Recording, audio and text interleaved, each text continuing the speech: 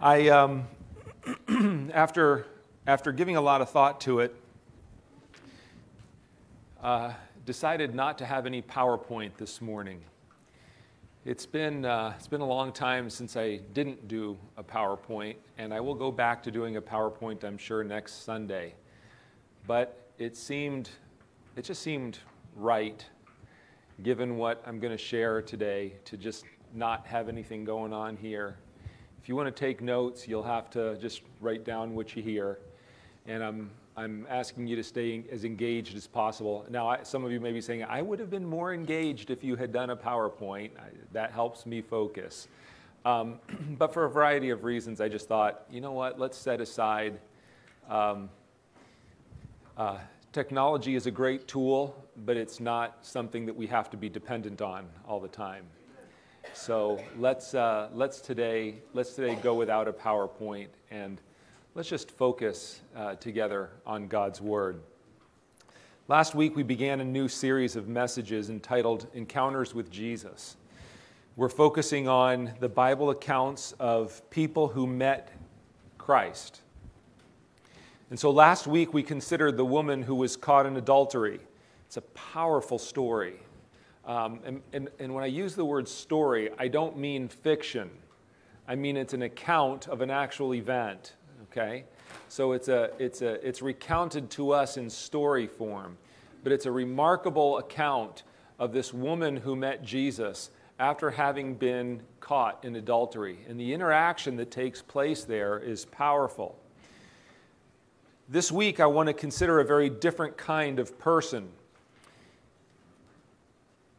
Certainly, the portrayal of the kind of person we're going to look at this morning from Scripture is one who would have considered himself very different from the woman caught in adultery. And in fact, in Jesus' telling of parables, he gives a parable about a person much like the one we're going to look at this morning, who proclaimed very loudly how different he was from the sinners around him.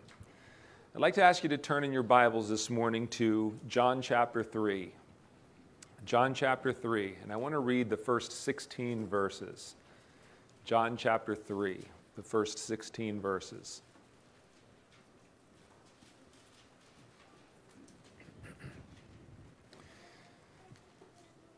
Now there was a man of the Pharisees named Nicodemus, a ruler of the Jews.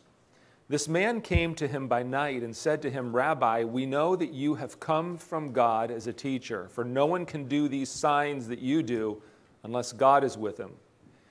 Jesus answered and said to him, Truly, truly, I say to you, unless one is born again, he cannot see the kingdom of God. Nicodemus said to him, How can a man be born when he is old? He cannot enter a second time into his mother's womb and be born, can he? Jesus answered, Truly, truly, I say to you, unless one is born of water and the Spirit, he cannot enter the kingdom of God. That which is born of the flesh is flesh, and that which is born of the Spirit is spirit. Do not marvel that I said to you, you must be born again. The wind blows where it wishes, and you hear the sound of it, but do not know where it comes from and where it is going. So is everyone who is born of the Spirit. Nicodemus answered and said to him, How can these things be? Jesus answered and said to him, Are you the teacher of Israel? Do not understand these things? Truly, truly, I say to you, we speak that which we know, and bear witness of that which we have seen, and you do not receive our witness. If I told you earthly things, and you do not believe, how shall you believe if I tell you heavenly things? And no one has ascended into heaven, but he who descended from heaven, even the Son of Man. And as Moses lifted up the serpent in the wilderness, even so must the Son of Man be lifted up, that whoever believes may in him have eternal life. For God so loved the world that he gave his only begotten Son, that whoever believes in him should not perish, but have eternal life. We have to begin with a couple of pieces of background information so that we can, as well as possible, understand the interaction between Jesus and Nicodemus. So let's consider, first of all, Nicodemus for just a minute. What do we know about Nicodemus from Scripture? Nicodemus was a member of the Sanhedrin. That's why he's referred to as a ruler of Israel. He was a member of the Sanhedrin. The Sanhedrin was the highest Jewish body of government during Jesus' time. Remember that Israel, that the people of God were under Roman rule during the time that Jesus was on earth. So their self-government was extremely limited. They had a ruling body. The highest body the Jewish people had of government was this group called the Sanhedrin. And Nicodemus was a member of that group. Hence, he was referred to as a ruler in Israel. He appears 3 times in the Gospel of John. He appears 3 times. The first time is the one we just read here in John chapter 3. It's the only time of the 3 he appears in Scripture that we read about him interacting with Jesus. This is the one conversation, as far as we know, that he had with Jesus. The one time that he met Jesus face to face and spoke with Jesus. If he ever did another time, we don't know about it. This is the only one of the 3. We know that from this account, he met with Jesus by night, but we're not told why. Of course, there's a lot of supposition that has been offered as to the reason why Nicodemus met with Jesus by night. It may very well have been only just a matter of convenience. That was the time he had available. But many have believed that it may have been because of the opposition to Jesus in his day would have made it undesirable for a ruler of the Jews to be seen with Jesus. And so if he was going to do a little personal investigative work into who this man was, he may have considered it advisable to do it at a time when no one would know about it, when it would be kind of undercover. Whatever the reason was, he met with Jesus in this instance by night. The second time that we see Nicodemus appear on the scene is in John chapter 7, verses 50 through 52. In John 7, presumably it's a meeting of the Sanhedrin, and the Sanhedrin has met, and they're discussing the problem of Jesus. They're discussing what to do about Jesus. And the overwhelming sentiment in the place of meeting was one of opposition to Jesus. It was one of disbelief. It was one of, what are we going to do to manage this situation? And Nicodemus has the courage in that environment to speak up and to say, our law doesn't judge a man without having heard him, without having tried him. And so he kind of advocates for Jesus. In other words, in our modern terms, he would be saying something like, well, he's innocent until proven guilty, right? You can't just without having tried him, you can't just proclaim him guilty of anything. You can't just oppose him when we've had no trial to find out what he would say for himself. How would he defend himself? And so Nicodemus speaks up on Jesus' behalf in a place where to do so might very well have cost him something, right? And so if he did appear in John chapter 3 with Jesus at night out of fear, he seems to have kind of gotten over some of that by the time he gets to John chapter 7. Or at least he's been impacted by Jesus enough to be willing to run the risk of advocating for him on some level. The third time we see Nicodemus mentioned is in John chapter 19, verse 39, where it's mentioned that after Jesus' death, Nicodemus took myrrh and aloes to aid in the preparation of Jesus' body. And in this, we seem to have an indication of Nicodemus's personal allegiance to Jesus. Right? He's defended him publicly. Now Jesus is dead. And to what degree had Nicodemus come to faith in Christ? Well, it's not entirely clear. But at the very least, what we see is Nicodemus expressing some level of affection, some level of affinity, of devotion to Jesus, and wanting to make a parting expression of appreciation for Jesus. And so he contributes to Jesus' burial. Nicodemus was clearly drawn to Jesus. Maybe he was a believer by the end of Jesus' life. We're not certain. I'd kind of like to think that he was. The second thing that we need to consider beyond Nicodemus is the group that we're told he was a part of. Yes, he was a ruler. We've touched on the Sanhedrin, but we're also told that he was a Pharisee. So, thumbs up, thumbs down on the Pharisees, real quickly. Fans of the Pharisees? Critics of the Pharisees? Come on. What do we can't vote except if it's a secret ballot? Is that the only way we can do this? Okay. You know, the Pharisees had a lot of good stuff about them. They were on track in a lot of ways. In many respects, they were kind of the orthodox people of their day.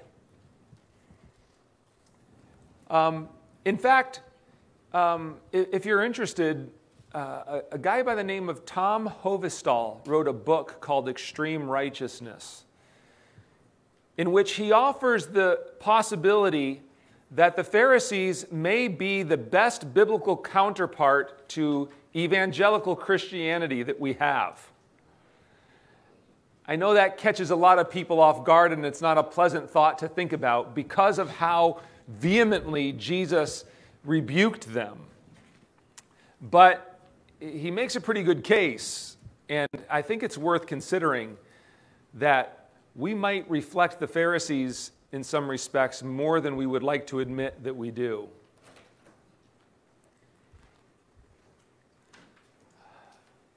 Well, I'll leave it at that for now. So let me just give you a little background on the Pharisees. There were three primary Jewish religious sects, three of them. The Essenes was the first. They were a group of people who were ascetics. What do I mean by ascetics? It means that they renounced the pleasures of what was then modern life. They lived a very strict, disciplined, regimented life. They formed cloistered communities in out-of-the-way places where they wouldn't be interacting with the masses of people. Their doctrine was one that believed that they needed some degree of isolation in order to stay pure because of the degeneration of their day. So they separated themselves from others and lived in groups isolated from the larger society. That was the Essenes. The Sadducees were the second group. And we hear less about them in Scripture than the Pharisees, but we do hear some about the Sadducees. The Sadducees did not accept the tradition of the elders as the Pharisees did. They did not accept the tradition of the elders as the Pharisees did. And so in that sense, they might have had a little bit of a leg up on the Pharisees in terms of they just claimed allegiance to the biblical text, right? They were committed to the Old Testament. Ironically, despite not believing in the tradition of the elders, they actually believed more wrong doctrine than the Pharisees did, while claiming to be adherents to Old Testament scriptures. They did not believe, for example, in a resurrection. They did not believe in an afterlife. They did not believe in angels or spirits. They didn't believe in any of those.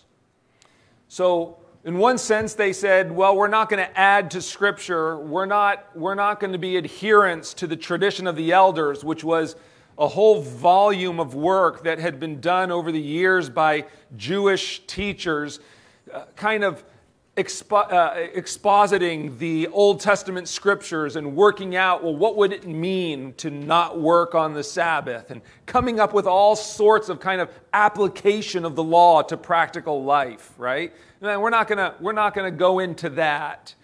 But they had ended up in some wrong places doctrinally, despite their proclamation of adherence to the Old Testament scriptures. The Pharisees were the third group, and they were maybe one way to say it that we could relate to would be they were the strict conservatives of their day. Yes, they did accept the traditions of the elders. In fact, they were staunch supporters of upholding the logic of the elders, the work that the elders had done in explaining the law and applying it to everybody's life. They upheld the scriptures, but they also upheld the tradition of the elders. But in some ways, there were some things about them that were commendable in their day. For example, they resisted the Hellenization of their culture. They didn't want to get absorbed by Greek culture. They said, we're Jews. We are going to remain Hebrews. That's who we are. We're going to keep our identity. We're not going to let ourselves be absorbed by this culture. Just because we live under Roman rule doesn't mean we have to be absorbed by the culture around us. We are going to remain distinct as a people and as a people of God. And you have to say, hey, kudos to them for that, right? It was a courageous thing to do and in many respects a right thing for them to do. They resisted the Hellenization of Jewish culture. They also demanded strict obedience to Mosaic law. And they had a lot that was right about them doctrinally. Unlike the Sadducees, they did believe in a resurrection of the dead. They did believe in an afterlife. They did believe in angels and in spirits. But they had a pretty massive problem. And that was that they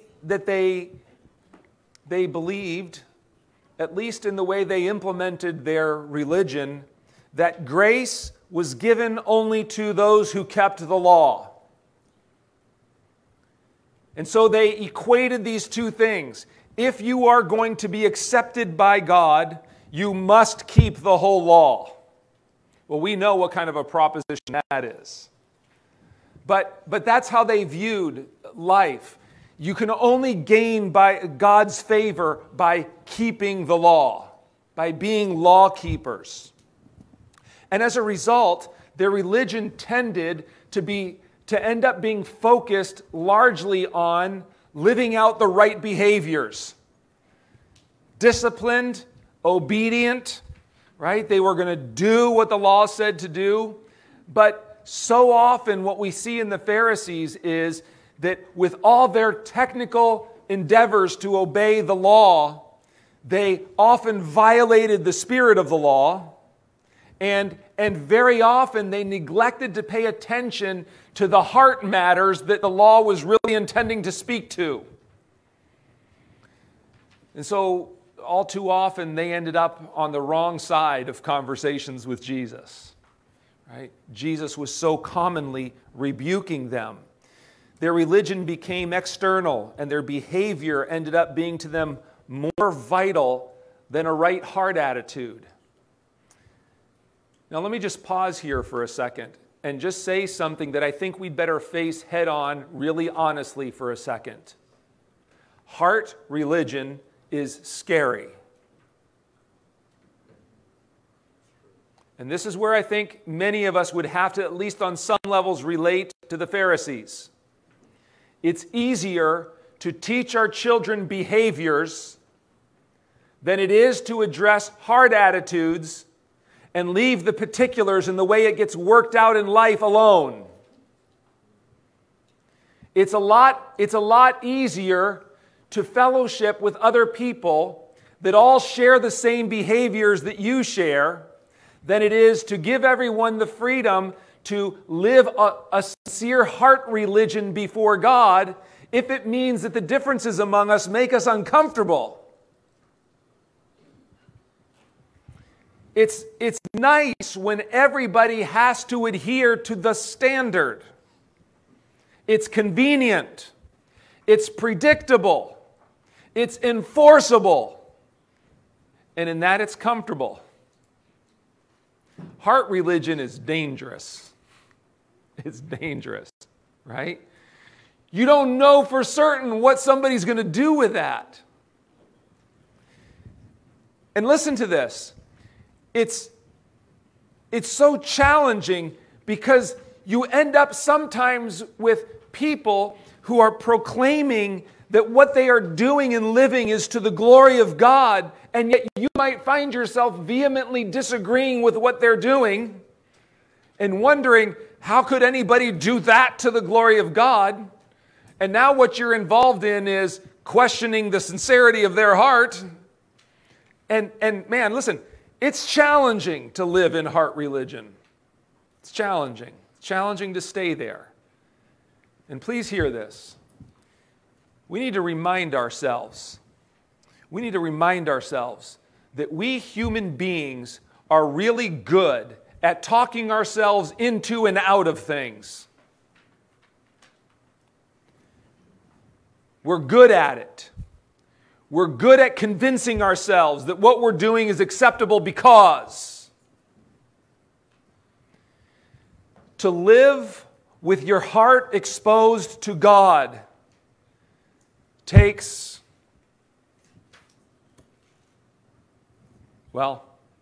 takes a lot of courage, takes a lot of sincerity, takes a lot of humility, takes a lot of willingness, it just takes a lot. It just takes a lot. To be willing to say, Spirit of God, descend upon my heart. Wean it from earth. What would that mean? Through all its pulses move. Right? To live with your heart exposed to God is not an easy place to live. And we've all had the times where we've had people that have proclaimed to be doing that, and yet because of what we've seen, we've had questions. We've questioned it. What to do about it is it's tough. How to live out things like church discipline is really hard. It takes a lot of crying out to God and saying, God, I'm not smart enough to discern this thing for myself. I need your Holy Spirit to speak to me. We need your Holy Spirit to speak to us.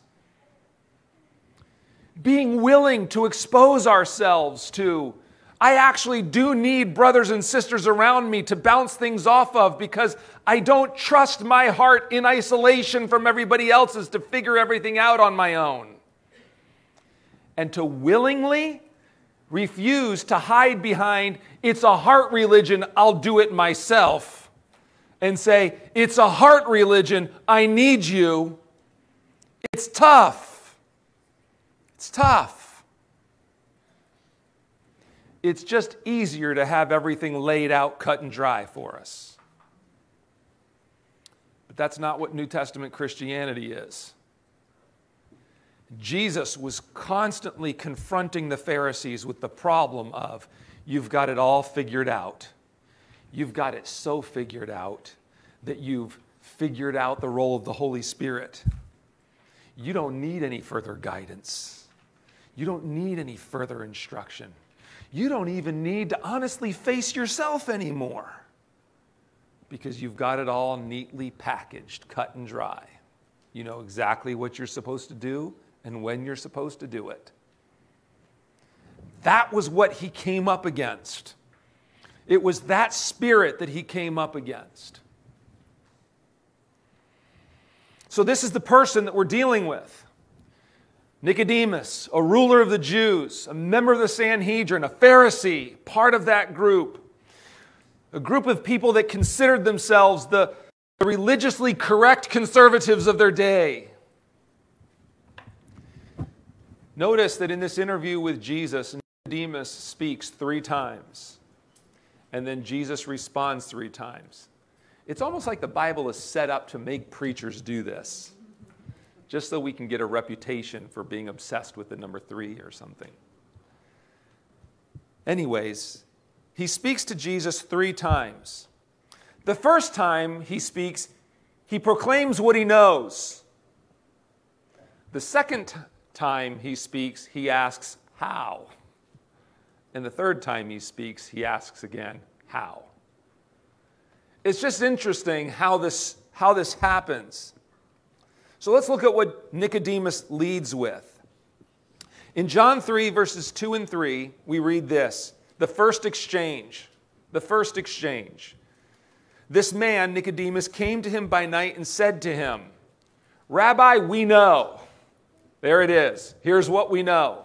Rabbi, we know that you have come from God as a teacher, for no one can do these signs that you do unless God is with him. I think if he'd have had a full representation of the Pharisees with him, there might have been some differences of opinion over that. But this is what he leads with. We know that you have come from God as a teacher, for no one can do these signs that you do unless God is with him. Jesus answered and said to him, Truly, truly, I say to you, unless one is born again, he cannot see the kingdom of God. Now, what's happening in this interaction? Nicodemus leads with what he knows, and Jesus responds with what Nicodemus needs. You tell me what you know, I'll tell you what you need. We know you're a teacher sent from God. You need to be born again. Now, listen, if we just take it at its most simple form, the comparison of what Nicodemus says to what Jesus answers is full of meaning. Let's just face this first of all. Jesus does not curry favor of the rich and powerful in his life. He doesn't look at Nicodemus and say, here's a ruler of the Jews. I wonder how he could help my ministry. Boy, I will make sure I stay on his good side. We're going to have a very polite conversation that we make sure is non-offensive. No, Nicodemus, despite his position, despite his power, Jesus just looks at him and listen to this. He goes, his intention, Jesus' intention is not to be rude in this, but let's face this. Jesus would not have loved Nicodemus well if he had not spoken to the need in Nicodemus' life. He didn't do it rudely. He did do it plainly. You need to be born again. You need to be born again. He speaks straight to the need in Nicodemus' life. He goes right past positions and titles and potential resources. And he just speaks to the need of the man that is present before him. Jesus doesn't allow human praise to puff him up so that he politely chooses not to identify the need of the man that's sitting right in front of him. No, there's none of that. But it's more than that. It's more than that. Listen to this. What we need to see above all else in Jesus' response is this, that when Nicodemus leads with, we know, and Jesus responds with, you need, what's happening is a classic interaction between God and man. Men who are so self-confident and secure in themselves and convinced about what they know and who they are. And God speaking to them saying, you have no idea how much you need. Listen to this. The basic thing that's going on is a revelation of how self-oriented all of us are. How self-oriented human beings are. We are, listen, the contrast of what Jesus does. Jesus' response refuses self-promotion. It refuses self-interest. It refuses self-protection. Well, if I got a Pharisee, a member of the Sanhedrin on my side, maybe I could get away with with less opposition during my ministry. Jesus doesn't take a self-interested position in this conversation at all. He completely ignores any benefit to himself. By contrast, Nicodemus is like, we know. Proclaiming what I can offer to you, what I can offer of my information. Jesus' response exposes the self-assurance of this man to the reality of his need. Forget about what you know. It's not important what you know. What's important is you to realize what you need. It's a remarkable switch that Jesus takes Nicodemus on. Nicodemus was self-confident. Jesus shakes Nicodemus' self-assuredness. Nicodemus starts with, we know, but from there on out, he's left with only, how? Now I've got questions. I'll stop telling you what I know, and I'll ask you to tell me what I don't understand. The second exchange is in John 3, verse 4. Nicodemus says to him, how can a man be born when he's old? He cannot enter a second time into his mother's womb and be born, can he? Jesus answered, truly, truly, I say to you, unless one is born of water and the Spirit, he cannot enter into the kingdom of God. That which is born of the flesh is flesh, and that which is born of the Spirit is spirit. Do not marvel that I said to you, you must be born again. The wind blows where it wishes, and you hear the sound of it, but do not know where it comes from and where it is going. So is everyone who is born of the Spirit.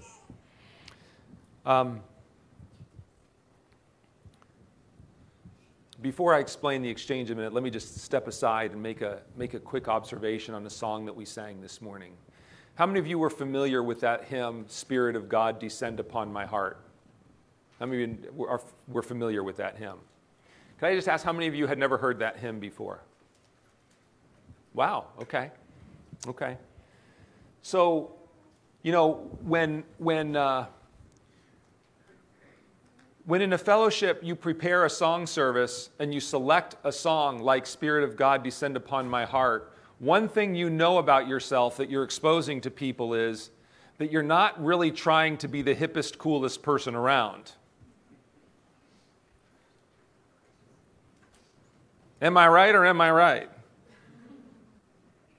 Okay? So we know that about ourselves, right? There's got to be something else going on here. But it's an interesting hymn. And theologians have actually debated the question, is it appropriate to pray to the Holy Spirit? Is it appropriate to sing to the Holy Spirit? Why has that question been asked? The reason is there's not an example of it in Scripture. That's actually kind of significant, right? There's not an example of that in Scripture. On the other hand, the response is equally significant. The other side of that is the Holy Spirit is fully God. And everything that is said about God the Father in terms of His deity is said of the Holy Spirit in Scripture as well. Therefore, if the Spirit of God is God, then it's perfectly legitimate to pray to Him or to worship Him. And so back and forth it goes. Now, let me just pause here and say this. On one hand, there's a lot of people that might, I don't know, maybe even some senses rightly crinkle up their noses and say, man, you preachers and you theologians, you sure get yourselves into some goofy messes, don't you? I mean, what is your problem that you care about stuff like that? The other side of it is to say this. You know, very few people have spent a whole lot of time in our day really paying attention to, thinking about, working out, what really is the role of the Holy Spirit in my life? We sing God in three persons, blessed Trinity. But in many respects, the Holy Spirit is the unknown member of the Trinity. We can relate to the Father, if nothing else, because of the term the Father.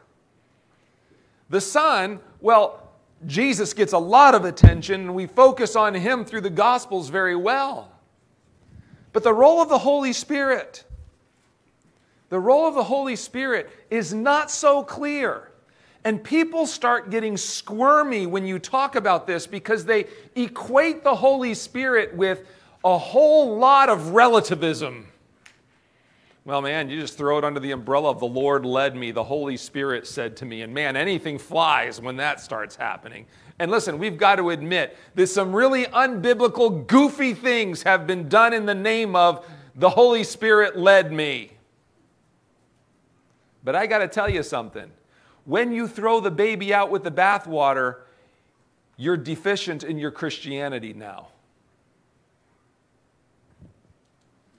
I got nods the first thing I said. When I said people have done some really goofball-y things claiming that the Holy Spirit told them, I saw a lot of this. When I said you throw the baby out with the bathwater, you're deficient, there was a lot of stillness. Listen, we need a little discomfort in our lives. We need to be able to admit some things about ourselves. The role of the Holy Spirit is one that many believers have a very kind of awkward idea of. It's not simplistic. It's tied up with what does it mean to have a personal relationship with God?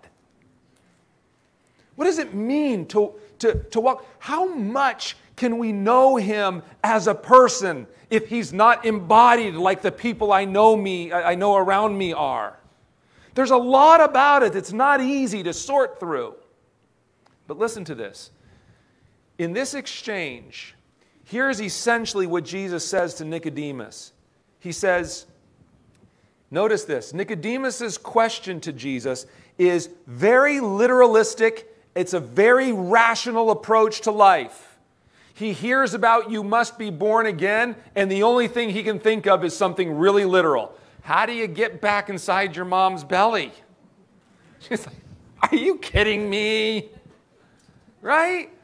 That's the kind of spiritless religion that people fall into when they get into a place that everything has to be totally explainable.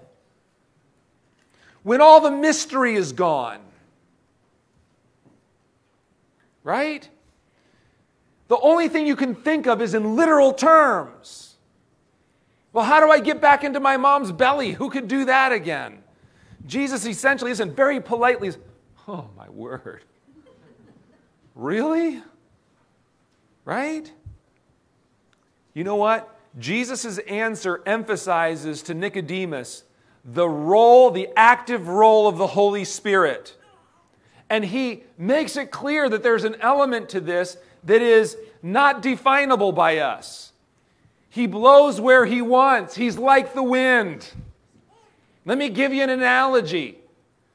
It is possible to definitely sense His influence while not being able to see it.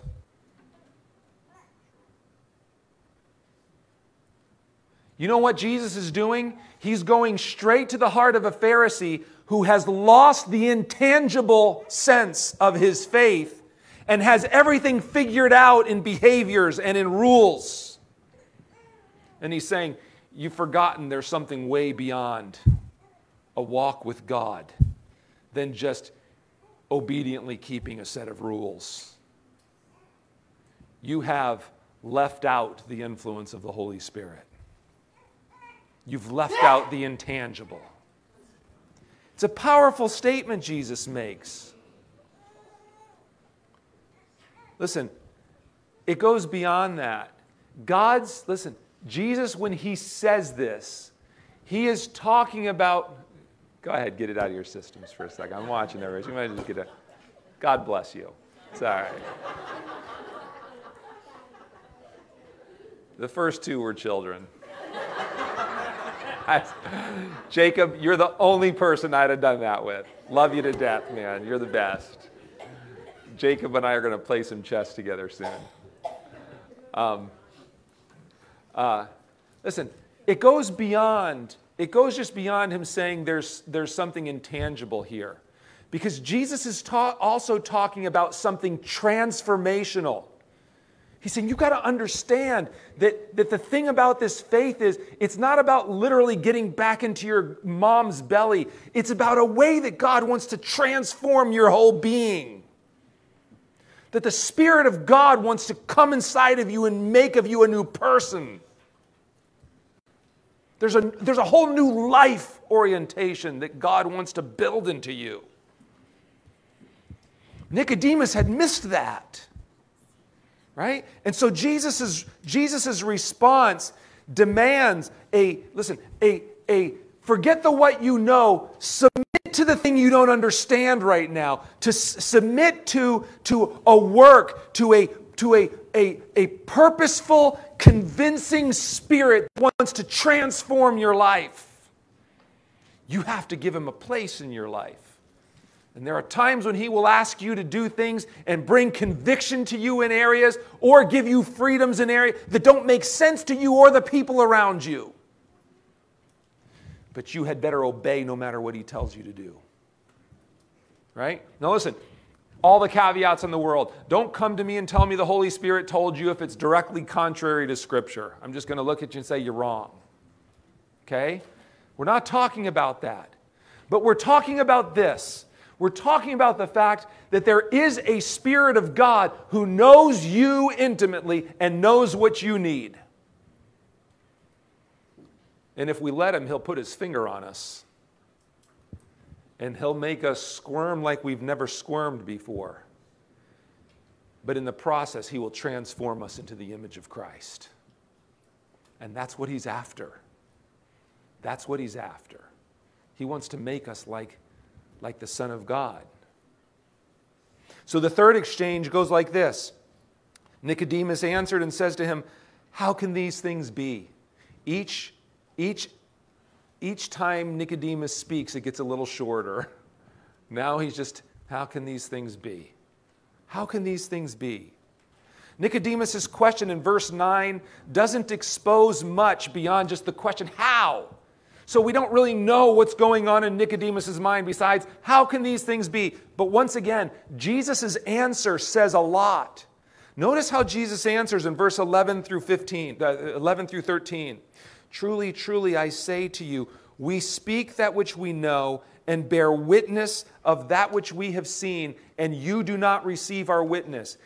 If I told you earthly things and you do not believe, how shall you believe if I tell you heavenly things? And no one has ascended into heaven, but he who descended from heaven, even the Son of Man. Notice what's going on here. It seems that from Jesus' answer that Nicodemus' question reveals a mind that was not only literalistic, it was completely earthbound. It was earthbound because Jesus is saying to him something like, you're not accepting the things I tell you about this earth, but I even want to go beyond that. I want to tell you about things from heaven. But if you won't accept this, how can we get to that? You're stuck questioning what I'm telling you about life down here. And I'm telling you, there's way more beyond that I could tell you about. Way more that I could lead you into. Jesus is calling him to a spiritually heavenly perspective.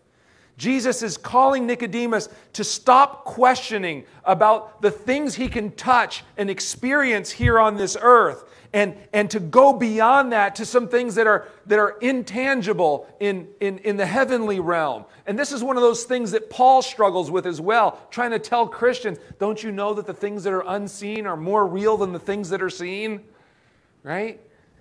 Please hear this. If there was ever a people that needed to be called back to this, it's us. Because in our modern world, we are all about the physical. We are all about the tangible. So let me just take these three interactions before I close quickly and apply them to us today, real fast. okay?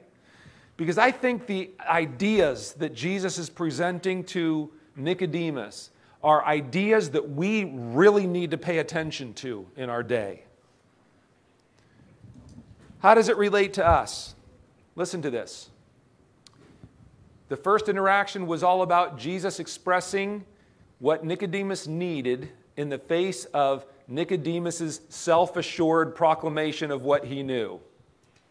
It was the, man, you need to get over yourself and your self-confidence, and you need to face your need. What does that mean for us? My brothers and sisters, we live in a day of individualism where everybody thinks they know what they know, where people are in love with their ideas. We live in a day where everything is a personal choice, and there's no room for God to tell us what He commands of us. It's all about us being convinced that we know what's best for ourselves. I mean, that's where it's at as a culture, as a society. We love what we know because we are deeply committed to ourselves. We're deeply committed to ourselves. And we're deeply committed to ourselves because we think way too much about ourselves. We're too confident in ourselves. We need a fresh dose of the voice of God telling us, you people need so much. You need so much. You need so much.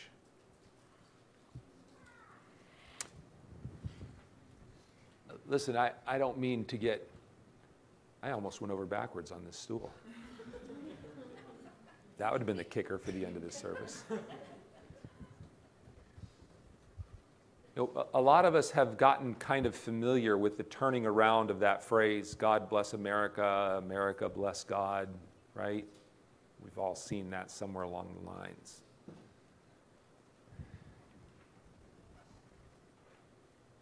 You know, what it really is a question of is, are we in any position to claim God's blessing anymore? Or do we think too much of ourselves? Is what we really need an infusion of Holy Spirit eye-opening that gets us over our self-confidence and gets us back on our knees to cry out, God, wean me from this earth. Or, O great God of highest heaven, occupy my lowly heart. Own it all and reign supreme. Conquer every rebel power. Let no vice or sin remain that resists your holy war. Right? Here I am with a heart full of needs. And I need you to descend upon my heart and transform me from the inside out. Listen to this. The first interaction is the supreme anti-self message. You listen to our culture and it will tell you, satisfy yourself, please yourself, indulge yourself. The gospel comes along and says, get over yourself. You're full of need. And I'm the only one that can give you the life that you really need. It's a confronting of this idea in our culture that is so committed to oneself. The second interaction points out to us that we live in a day full of ideologies, of reason. Man, it's got to make sense. I want it to be literally true, right? He's thinking in nothing but literal terms, getting back inside your mom's belly. Listen, it's all up here. It's all got to make sense. It's the glorification of man's reason. I'm not going to get into the history of this, but so much of what we glorify, even as Christians, is something that we are unaware came not from Scripture, but from an Enlightenment mentality that believes that we human beings can figure it out ourselves. We glorify reason.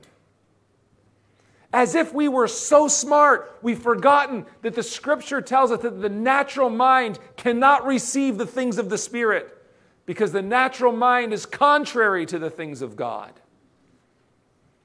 That your mind, listen to this, as vital as it is, and as much as we rightly say that God does not ask you to give up your reason when you become a Christian. But please hear this. We need to be reminded that our ideas need to be submitted to the rule of the Holy Spirit.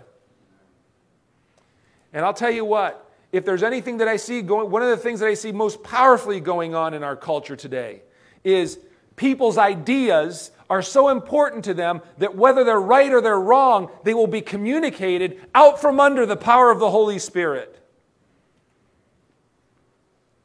We come across not governed by the Spirit of God, but wanting to make sure everybody knows what we think. And the word of Jesus is, yeah, it all makes sense to you. You see things in a very clear, reasonable way. It's all very logical and it's all very literal to you. And I'm trying to tell you that there's another whole realm that you don't get. There's the realm of the Spirit behind this that you got to get a hold of.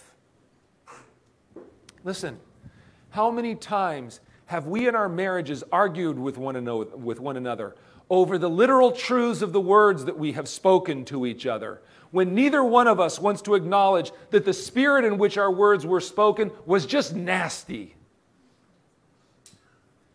We debate the literalness. We debate the truth. We debate the accuracy of every word. We would love it if there was a tape recorder so we could prove our point and go back and hit rewind and here's exactly what you said. And we ignore that the whole spirit behind everything is just, man, it's messed up from top to bottom. Because we've fallen into a very technical view of everything. Prove a point. Listen, prove the point is insignificant compared to expose the heart. Win the argument, great. Jesus kept going to the Pharisees and saying, you've had years of the elders proving points. Here's how it all works out. But your hearts are so far away from me. The hearts are so far away. Here's another way to say it. We glorify information, but we've lost sight of spiritual formation. That God wants to conform us to the image of Christ. And please hear this. It is not a one-for-one correspondence that the person who knows the Bible the most acts like Jesus the best. God is interested not in how much you know, but in how much you're conformed. To our day, a day full of impressive discoveries and man glorifying his own intelligence, the Word of God comes back and says, would you let my Spirit into the equation here again? Because we need some transformation in this whole thing. The last point is Jesus calling Nicodemus to get over the earthly and start considering there's a whole realm of the heavenly that he's never heard anything about. When I hear that, here's what I hear. I hear a man who is earthbound being confronted with the fact of an immaterial truth that is heavenly, that he doesn't know anything about. Listen, our day can be described as a materially oriented day. We're materialists. What do I mean by that? Well, in a certain sense, it's true economically. But it's also true just this. We are all about what we can touch. I gotta close, and I don't have a good way to do this well enough, quickly enough. We have gotten so accustomed to being able to fix everything, to being able to to rearrange everything. We have become a very materially committed. Listen, let me put it this way. one of the moral problems that we have in our day is that people have learned to view the body as just a machine. It's not the temple of God anymore. So because it's a machine and we can look at a person's hormones and we can look at a person's chemicals, we can explain their sexual tendencies, then it must be okay if they use their bodies this way. We're doing nothing but looking at the material stuff, and when you do that, you lose the moral value of it. And everything in our culture takes us this way because technology is so powerful and so good at what it does. It's hard to remember that as Christians, we're called to a whole different plane. We're called to a different plane. Your body is not just a material thing. It is a divine temple. It's a divine temple. We have learned to think like scientists and forgotten to learn how to think like psalmists, like worshipers, right? And the challenge for us as Christians is to not get absorbed in that way of thinking, to not get caught up in it. We live in a day where matter is what matters, where the physical is what matters. And so we think that because we can understand it or we can rearrange it, we can do with it whatever we like. We're having so many struggles along these lines. Listen to this. Maybe I'll get an amen from some parents here. I'll probably get booed by the kids. But please hear this. Guys, when your moms and dads try to put some limits on you in the realm of technology, just thank them for it. Because they're trying to keep you sane in a world that is trying to figure out a whole different way to exist than what God created us as human beings to exist as. I'm not saying don't use technology. I'm saying this, that as Christians, we step back, we look at the tools that this world provides for us, and we say, we'll use them, but we will not abuse them. Because this world sees them in a certain way, but as Christians, we've got a different perspective. We don't just see the physical stuff. We see a spiritual reality, and we've got to relate to that. Nicodemus was being called to a higher perspective. I think in our day that is desperately needed. Man, I wish I had more time to go through the last one and explain it better. Think about it a little bit. Consider it a little bit. And may God give us understanding. So I want to close this way this morning. I want to ask if our musicians would just come back. We're going to take 3 or 4 minutes and we'll close in prayer. I just want our musicians to come back and play that hymn softly, Spirit of God, descend upon my heart. We're going to close with just a moment here to respond in this way.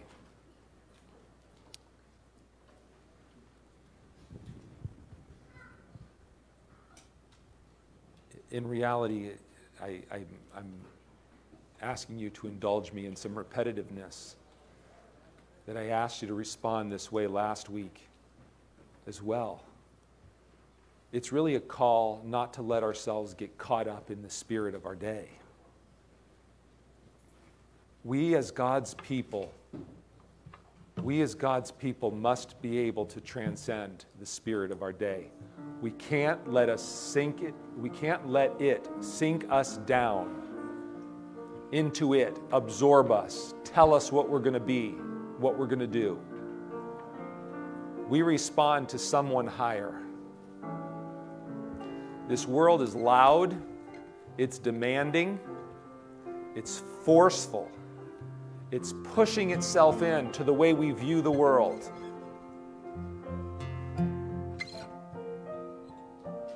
I have found myself having, at times, debates with people over the technicalities of Scripture and just stepping back and going, can't we see the obvious? That in trying to win an argument about some fine point of the meaning of a Greek verb tense, we're missing the spirit of what God's trying to say to us here. Can we just get back to a real heart religion? As uncomfortable as it is, it's where God wants us to be. And listen to this, it's where His Spirit moves. If we're honest, it's where His Spirit will move.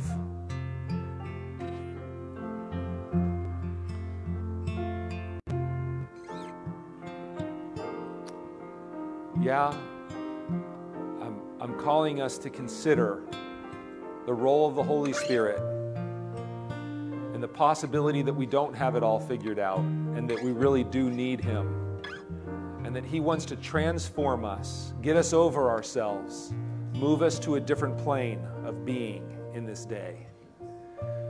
We are going to be called by God's Spirit to be a distinct people.